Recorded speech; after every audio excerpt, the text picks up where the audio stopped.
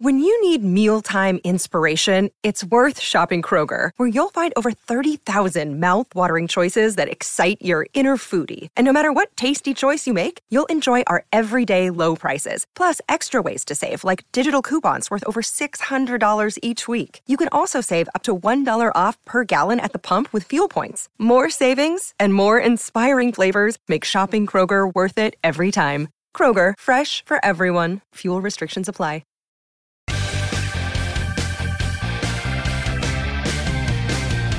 Hi, everybody. Welcome to a new Houston Sports Weekly podcast as we inch closer to the holiday season. We're getting there, and a lot going on this weekend in the world of sports on the college level, professional level. Also, we have a little high school football going on as well. Welcome to Houston Sports Weekly. I'm Randy McEvoy alongside Ari Alexander. Thought we'd spend a few minutes with you and get you updated on what is happening across Houston and weigh in on some art takes as well. Because there's a lot to talk about from the Astros, Texans. We got North Shore playing.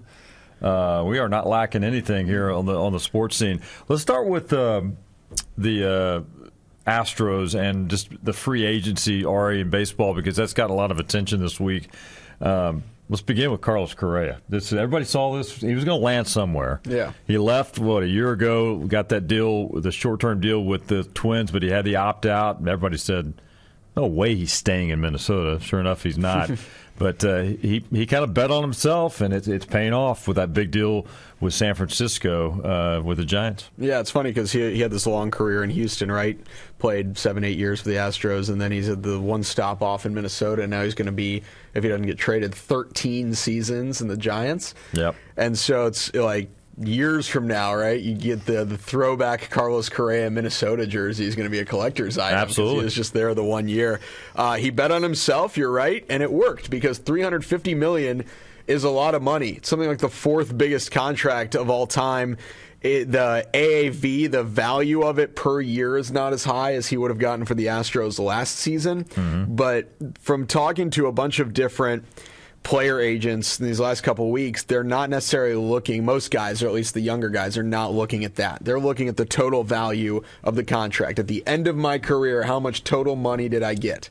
Mm-hmm. And in the last 14 years, if we're including the Twins, $35.1 million they gave him this year, he's going to get $385 million total. So that's money that he can invest and buy houses and whatever. And so when Carlos Correa retires, he will have made $400 million in his career, which is an insane amount of money. You can feed your family on that. Yeah, and so you think about that, and you get that big number. So yes, the $27 million a year he's going to make is less than Alex Bregman's making this year, by the way. And it's way less than Aaron Judge is going to make this year. But the total number is one of the biggest of all time. I mean, he's going to San Francisco. People, the funny thing during this whole process, I thought, was when the Dodgers were in the conversation, and I guess he reportedly met with them, but then the Dodger fan base went crazy saying, there's no way you could bring this former Astro here, blah, blah, blah, which I thought was stupid. But still, I mean, it didn't work out for whatever reasons. I don't know if LA's going to regret it, but that's a pretty good rival of theirs. Now he's up the road up in San Francisco. Well, I've heard from the LA side that they really like Gavin Lux at shortstop, and they weren't super in on a lot of these guys. And there's only one left now, and that's Dansby Swanson, who I don't think is as good of a player as Trey Turner, who LA had, and is now signed a $300 million 11-year contract with the Phillies. And so you've now seen the three of the big four shortstops are signing massive contracts. 11 years, $280 for Xander Bogaerts, 11 years, $300 for Turner, 13, $350 for Carlos Correa. And it shows this is what the price of having an elite shortstop is. And it begs the question, and I know it's a long time from now, but when Jeremy Pena comes up in 5 years and he's 30, and I imagine he's going to get better as he goes on, he's already won a Gold Glove, he's already won World Series MVP. I was thinking at some point Jeremy Pena is going to be a $100 million player. Well, yeah, I would think by the time that comes around, he's going to be a $200 million player, a $300 million absolutely. player. The number's going to keep rising, but I guess the Astros, they certainly missed Carlos, but man, what Pena was able to bring, man, people still love Carlos, but they kind of forgot, like, hey, we're okay. We got Pena, up-and-comer, MVP. This guy's life changed, and hopefully for Pena's sake, and I think he will. You and I have been talking about that. he's going to work hard this offseason, and he's going to be ready and, hopefully adapt. Everybody knows his strengths and weaknesses now and how to attack him. But, man, boy, did he prove everybody wrong and get it done in crunch time in the playoffs. Yeah, and guys get better as they go on throughout their career. I mean, you saw Carlos Correa when he was a rookie and he was skinny and tall and skinny, and then now I remember the first look at him. Yeah, it's like this guy's got to put some weight on. Yeah, and he was fine a few years later. Which Jeremy Pena does not need to do, but now Carlos Correa is built like an outside linebacker. Yeah, and all those like skills that he had as a young guy, where he had a little pop. He had probably the best, maybe. O'Neal Cruz might have passed him, but Carlos Correa, I think, probably has the best shortstop arm in the history of the game until probably O'Neal Cruz now. Yeah. Rated, 80 grade out of 80, and it's just the perfect arm. And it took him a little while to stay healthy and win the Gold Glove, but he won a Platinum Glove in 2021. He hits for power. He's never hit 30 home runs, but he has 30 home run power. It's just the staying healthy. Right. And so all these people that say, like, oh, the Giants overpaid. No, they didn't. That's what a premier shortstop costs. Yep. He had a 140 OPS plus last year, 40% above league average, playing shortstop excellently, and for the most part was healthy. He only missed time because of COVID, and then he got hit in the hand by a pitch, which can happen to anyone. So the injury-prone label, I think you can take it off of Correa. I agree. I think he's past that. That was the early concern early in his career when he was coming up through the ranks. And he was the shortstop. Is like, all right, because he had I recall like a back problem, lower back, lingering back thing, yeah. And people were like, oh no, is this going to be an ongoing problem? Well, he got over that hurdle and missed the time and rehabbed it. And to my knowledge, that really wasn't even a problem after that. No, he only missed. He played almost every game in 2020. Yeah. He played almost every game in 2021, and then this year he missed 26 games. And like I said, got hit in the hand and missed some time, had COVID and missed some time. But that's not back. Yeah, that's different things. So Astros off season, they continue now, and they said after the announcement of Jose Abreu, Jim Crane, Jeff Bagwell said we're not done yet. So we're still waiting for some more deals. I still think they're going to happen, but Wilson Contreras went on. He was on their radar, obviously, a guy they were interested in. He ended up signing with St. Louis to be the replacement for Yadier Molina. They're looking at some other catchers as well. What do you think? Do you think they're still going to try to land another catcher to pair up with Martín Maldonado? You got to have somebody, obviously, but somebody good. You don't necessarily need it because between Jainer Diaz and Corey Lee, if you're splitting time and you're doing it to the trade deadline, this is what they did this year with Jason Castro, and then Castro got hurt, is you're going to have... And he's since, by the way, announced his retired. Too, Congratulations on a tremendous career for Jason Castro the Astro. Yeah. So you got, 100 games, right, till the trade deadline, roughly? So you need 55 of them, Martín Maldonado, to play, which he can, and then you need 45 games from Diaz and Lee, or a combination of.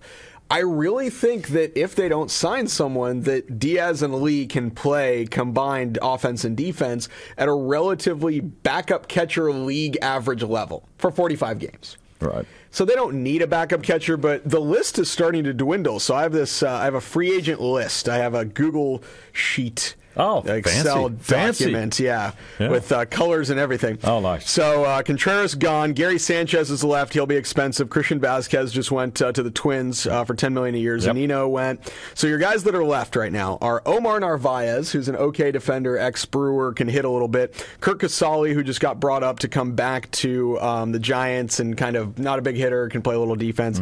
Here's a guy I like, Tucker Barnhart.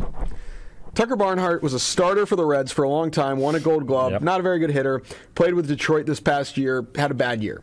But he's like a backup catcher who you could get for $6 million a year or whatnot. Cheap and still be productive and be adequate defensively. Austin Hedges, Sandy Leon, Kevin Plawecki is another guy I like, and then Sean Murphy got traded to Atlanta. And Roberto Perez I don't think is really at that level. Like if you sign a Roberto Perez, it's not any better than Diaz or Lee. But Kevin Plawecki had kind of a rough year. He came up with the Mets, was a second-round pick, played with the Red Sox for a little bit, played with the Guardians for a bit, and then a bit with the Rangers this year. But, that's a backup catcher. But it's mainly those kind of guys that are out there we're not now. looking at... I mean, Gary Sanchez is the only guy left. Right. And he had some passed ball issues, which is something that's been brought up with Corey Lee. And so at that point, why not just let Corey Lee play if you're going to try to go out and sign Gary Sanchez? Yeah, Corey, the sample size to me when he came up, obviously he struggled offensively, went back down to Sugar Land, right?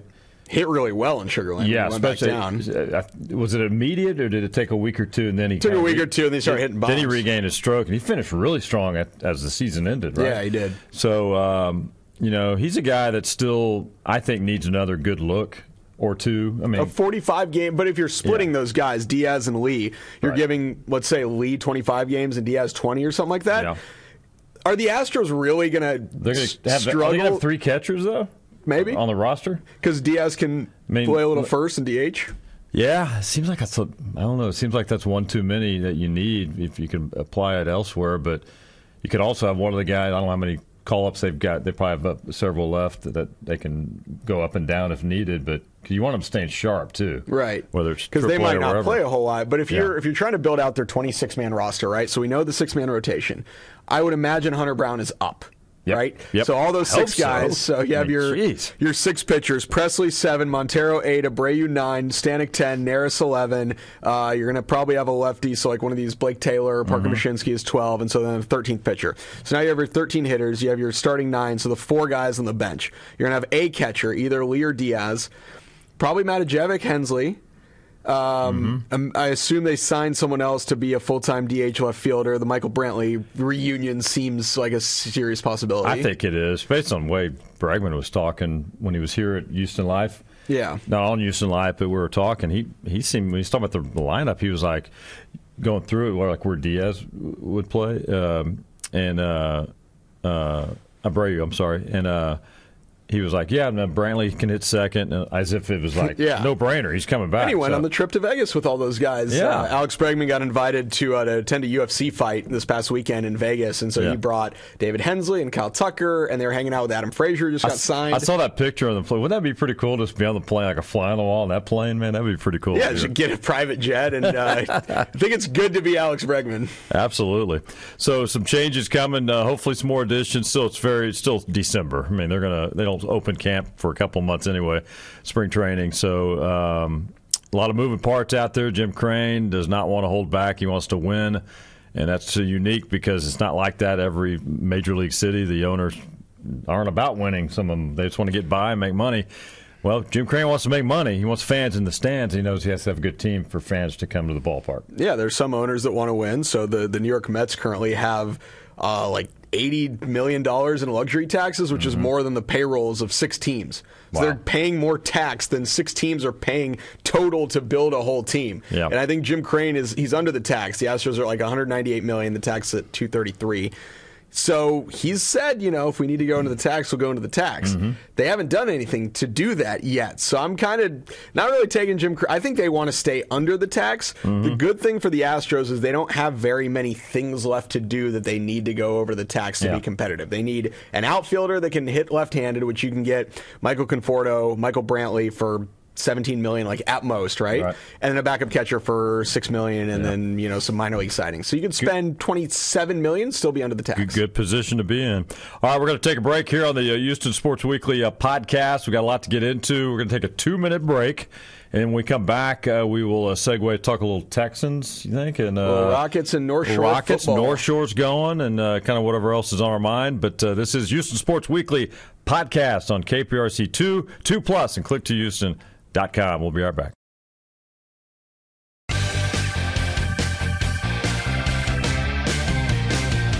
And welcome back to Houston Sports Weekly, our weekly podcast here at KPRC 2+, and also on click2houston.com. Welcome back. Randy McAvoy, Ari Alexander with you. Good conversation on Astros baseball and kind of how things are going right now over the winter, and maybe potentially some other moves coming your way. And we'll do that a lot over the next several weeks because, hey, they're the world champions, and everybody wants their fill of Astros news and notes during the winter break. But we're going to segue now in these final handful of minutes here on the podcast this week. And let's begin with the Texans now, Ari. They're beginning now the final month, final 4 games of the season. Right now sitting at 1-11-1. Yep. Man, they should have had that second win. They had that game in Arlington, man. If they had to score inside that 5, and it would have been over. They would have put them away. That would have been one of the shockers of the NFL season, taking down the Cowboys. But they did a lot of good things in that game. But that was a point right there. When you're inside the 5, you get denied. That cost you. But offense wasn't great. but it was better with that rotation, and then the offensive line didn't allow any sacks. There were some takeaways from that, but it's just it's the story of the season. They found a way to not win a football game. Well, they're a very bad team, and that's what happens. Shout out to everyone who played Chris Moore in fantasy that week, last week, who had a phenomenal 10-catch, 100-yard game. I think he scored like 25 DraftKings points for Chris Moore, which is awesome. Jalen Petrie had that just stick on. I forgot who he hit real hard. It was like Zeke, and then Jonathan Owens. It was it was on CeeDee Lamb. Yeah, our guy, friend of the program, CeeDee Lamb. Yeah, no, he got his bell rung on that one, man. You know who else got his bell rung was Gallup. Got lit up by Jonathan Owens in the end zone. No, he did. Which Jonathan Owens is not a big guy, but he's very solidly built, and so he's like 5'11", 205, and he just that was a great. That's good to see those guys, those safeties. Yeah. One, Petrie is from here. He's from Stafford. He's a hometown kid, and he NFL Network did a whole segment on him because of how well he played, just kind of going through the film and showing look how good this rookie looks. And then on the other side, Jonathan Owens, I know we talk about him a lot, as Simone Biles' fiance, but he's such a great underdog story in the NFL. He's a kid from St. Louis, from a private school, one of those small schools that, they're not playing the highest level of high school football. Right. Like, those schools are getting killed by North Shore, right? Oh, absolutely. And then he work harder to get and then he goes level. to Missouri Western State and goes undrafted and bounces around on practice squads for a while, and then gets his opportunity last year and has this phenomenal game where he had an interception and a fumble recovery, and it's like, man, this guy's a little undersized and he's undrafted, but he can kind of play a little bit. And so the Texans gave him this role this year of, you know what? This is our team. You're a starter. And he earned that starting job. And for the most part, he's, there's some deficiencies that he has. I mean, he's not a lockdown guy, but he's been playing pretty well. He's been durable. And he hasn't. Yeah. They're not losing because of him. No. You go 1-11-1, and it's not Jonathan Owens' fault. He's going out there. He plays hard. He does the right things. He does the right things in the locker room.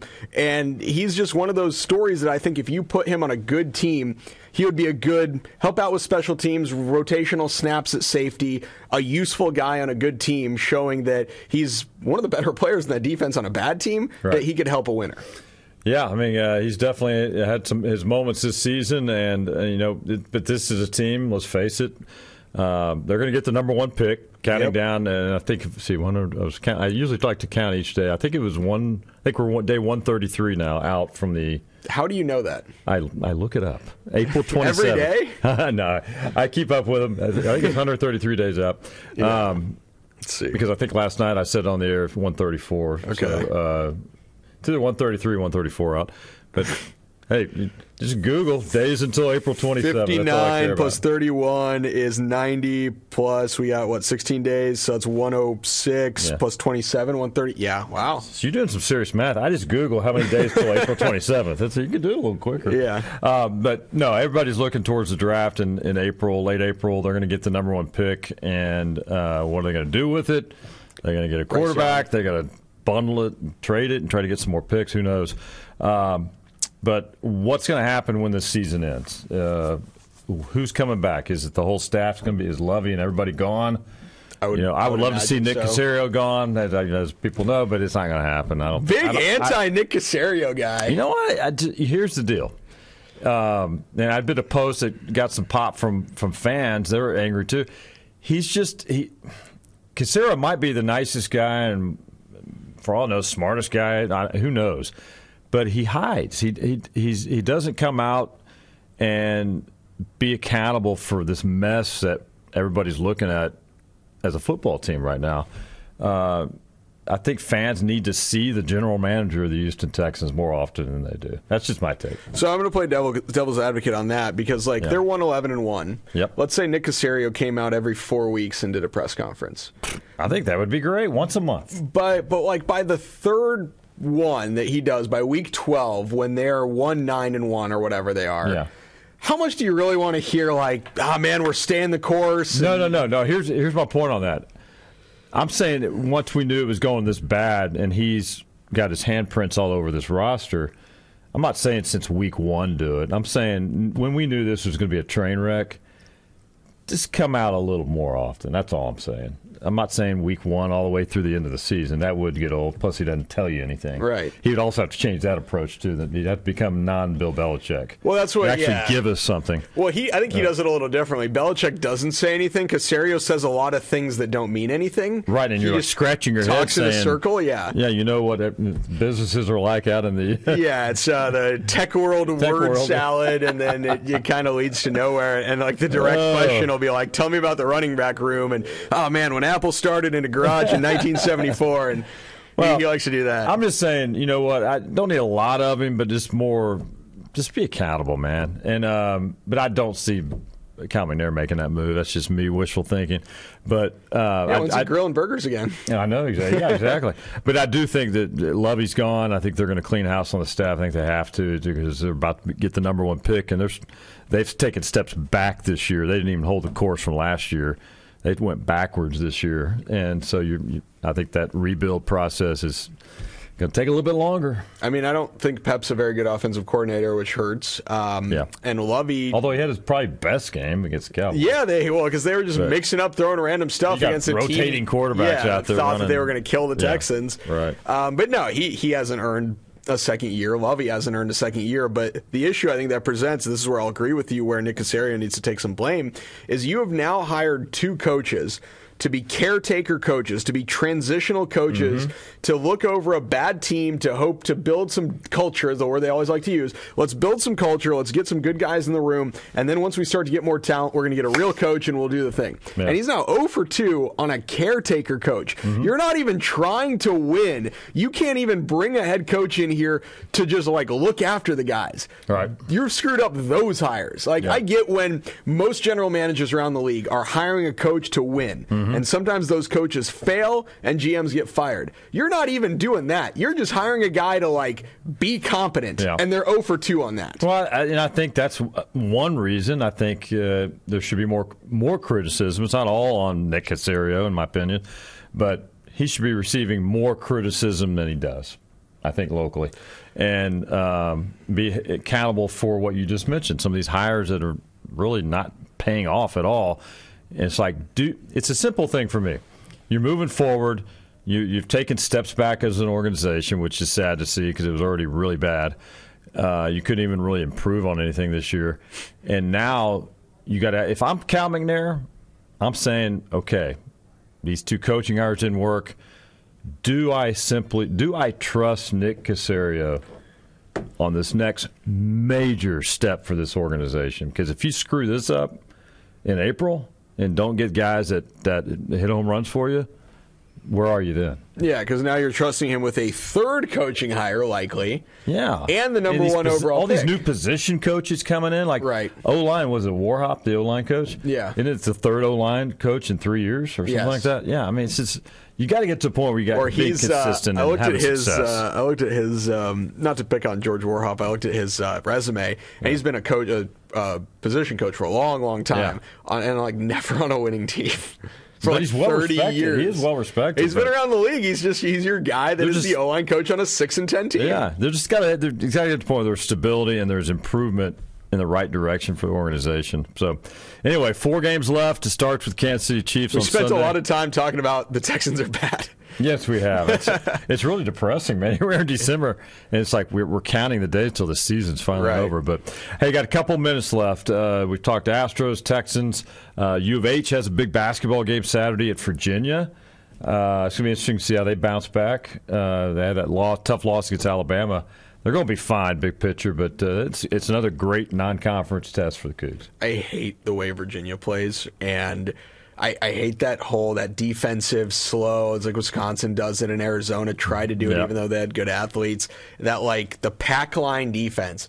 And you can ask NBA guys, they hate players that play at those schools because it is the opposite of what you're taught to play pick-and-roll defense in the NBA. So these guys have to basically get brainwashed clean and then relearn how to play defense in the league. And so I hate pack line defense. And so with Virginia-Houston, Kelvin Sampson teaches rebound hard, go after 50-50 balls, and sometimes shots don't fall for Houston.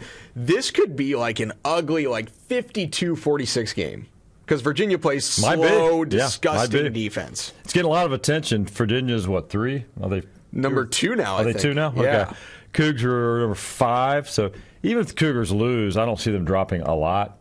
I think they stay in the top 10, like right? that they're playing really good teams in non-conference. Like, what better way to get battle tested than to play Alabama and Virginia? Yeah, the high ranking's great. They're playing some good teams, but Sampson, everybody else, hey, it's all about conference. Just take care of business in conference, get that championship, and be playing really good basketball in late February into March. You're going to be in good shape.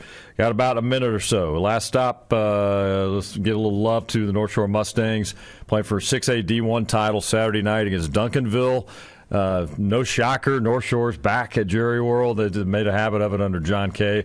But this rivalry's become a good one. I think it's maybe fourth time I have to count. I think fourth time they've played over the last handful of years for a championship. So Duncanville, North Shore, always a big matchup. I mean, Duncanville is obviously really good. You look at those rosters on those teams, those guys are sending 100 D1 guys, right? Yep. Like, it's terrifying how good they are. North Shore is a fun story this year because last year they won a state title after losing Demetrius Davis with a freshman quarterback, and then he got hurt, Caleb Bailey, and now you have a receiver, David Amador, who I love this kid. Great story. I think he's one of the more underrated recruits in the country, and he's going to I think it's UTSA, right? UTSA, He's committed to him right now. Yeah, and I mean, I think Power 5 schools should go after this kid. He can play. He's a player, man. I was out there on Monday. Got a chance to talk to some of the guys. They're locked in. They've been there before, and they're projecting anywhere from 45 to over 50,000 there Saturday, because the game before them is going blank, guys. It's a local Dallas school playing.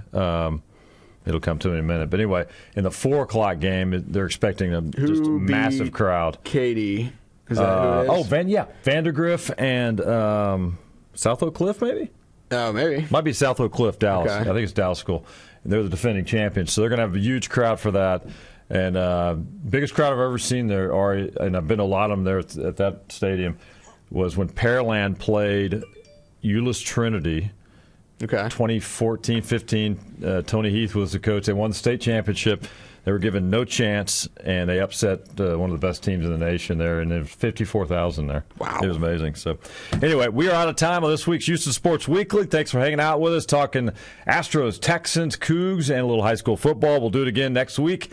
Every Friday, a new episode drops here on Houston Sports Weekly. So enjoy it, and thanks for watching, and if you're just playing out and listening, thanks for doing that as well. We'll talk to you soon. Happy holidays to everybody.